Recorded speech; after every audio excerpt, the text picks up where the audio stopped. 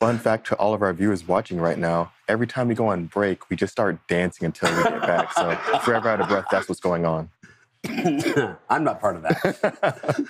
But coming up right now, we're going to have our very own Joanna Marsh joining us for our next segment. Joanna, thanks for joining us this morning. Thanks for having me. So Joanna, jumping into it, we're talking about some rail topics here. We're going to talk about what are the top safety concerns for rail and how some of those failures come about. I'm starting it off with hotboxing. Can you tell us about what that is and really what are going to be some of the causes and preventions when we're looking at rail safety? Let's see. Okay, I'm sorry. I'm still kind of like processing the last segment about the dancing. We just like start off with like a funny thing, but I was like, oh, I don't know if I should say it right now because yeah. I'd love to hear it. Well, the funny thing, sorry, we're going to talk about rail safety in a moment. The funny thing is that I'm actually certified to be a Zumba instructor, fun fact. And so, we could have, a dance party sometime. Well, this kind of gives a lot more, I think, credence to Kaylee's suggestion of having a Freight Waves talent show. So I think coming up sometime soon, we might have to just do a Freight Waves Now talent show edition. Yeah, definitely. Yeah. I've heard actually some of the editorial members were in bands before. So just giving you a little tip there. So I think we're ready for that. Anyway, I'm sorry, you're talking about rail safety. Can you repeat the question again? Oh, of course. So we're looking at the rail industry and we're looking at safety concerns and really ways to prevent it and some of the top concerns. What are going to be some of the things top of mind? Knowing hotboxing is one of them. What are really the, key points around that? Yeah, sure. So there's a lot of stuff happening right now about rail safety. Of course, there's always been a lot of stuff happening, but just the other day, there's just been a lot of announcements coming out of from the Federal Railroad Administration and from the Senate, and so that's kind of why I'm a little scattered this morning because I'm just trying to process everything. But to start off with the hot box detectors, so the FRA, the Federal Railroad Administration, put out a safety advisory the other day. Asking the railroads to look at their program in terms of like the hot box detectors program. So what is that? So it's wayside detectors. So it's like devices that are on the side of the track that can that sort of inspect the train in a way as it's moving along. And so these hot box detectors kind of look at the temperature of wheel bearings and so the idea is with the safety advisory, and I think just broadly in general with the investigation into the derailment and just how to deploy hot box detectors, how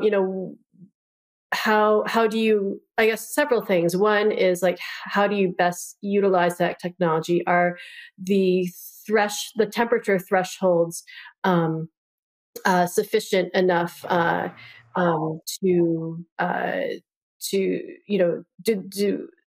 the hot box detectors are meant to alert the train crew if they need to stop the train.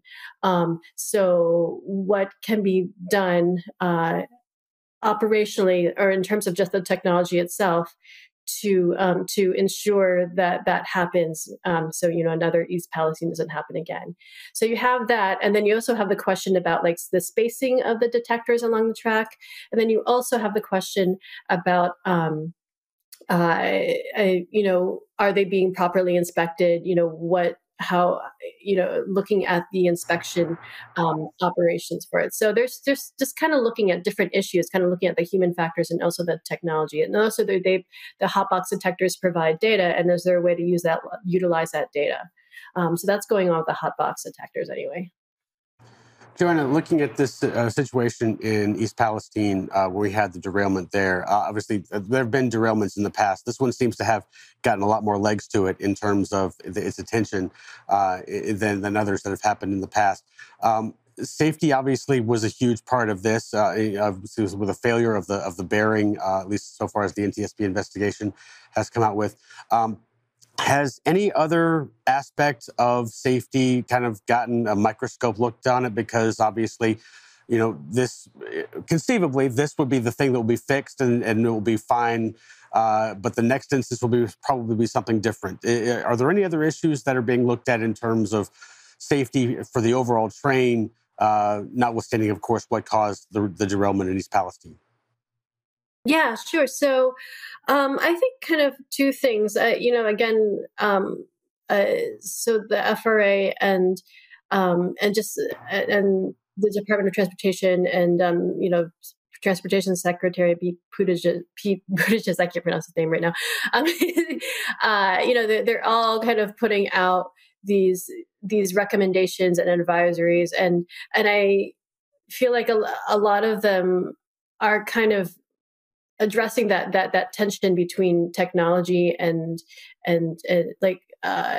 technology versus human inspections, and that's been an ongoing debate within the rail industry, is like how to balance those two things. Of course, the unions obviously want to ensure that that no one gets let go or something. It's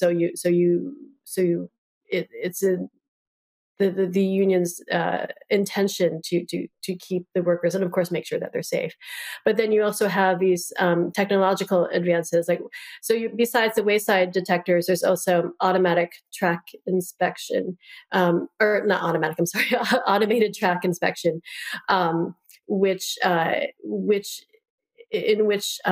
equipment is used, equipment with technology to inspect the track, with the idea that the technology can find vulnerabilities or cracks that might not be discernible necessarily to the human eye.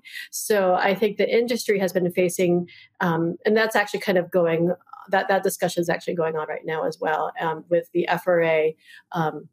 Saying that they have actually their own equipment for automated track inspection, and they want to use it on the Norfolk Southern route around East Palestine, as well as other train routes that have high hazard flammable trains running through.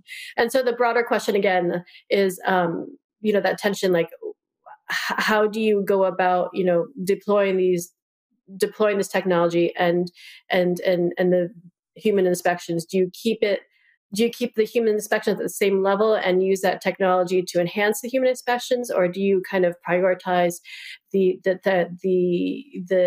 inspections using technology and then sort of have the human inspections kind of supplement or kind of not secondary, but just making the technology a priority. And that's just a debate that's been going on for a while, but with this accident seems to have sort of amplified and sort of increased talk about what to do. Joanna, speaking of rail, can you tell us a little bit about PSR before we let you go? Sure, PSR. Okay, so it's interesting. So there's some debate about how PSR is all related to this. So the unions will say, because of PSR, precision scheduled railroading, which was a tool that the railroads used to sort of streamline operations. One effect of PSR is that it reduced the workforce, because you're trying to create more efficiencies within the network, and so a lot of the workforce actually was reduced by about 30% or so over the last 3 or 4 years. Part of it too was also COVID related, but that operational change kind of brought that about. So the unions are saying now that with fewer people involved, that's also fewer human resources who are able to inspect properly the track and to inspect other elements such as the hotbox detectors. There are those who are in the railroads who argue that some of these accidents that happen, the cause might not have been something that you could see with a human eye. Actually, including East Palestine, some have been saying that the fault might not have been detected. It's not something you could detect in the visual inspection. So again, it goes back to that whole question of technology versus like human inspections, and which do you keep them both at the same level? Do you prioritize one over the other?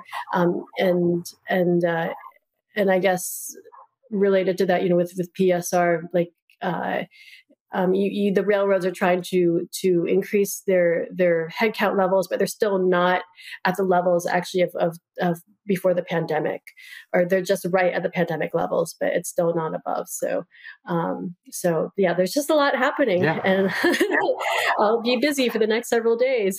Absolutely. Joanna, thanks so much for joining us. Great, thank you. All right, we will take a quick break and we'll come back with more after this.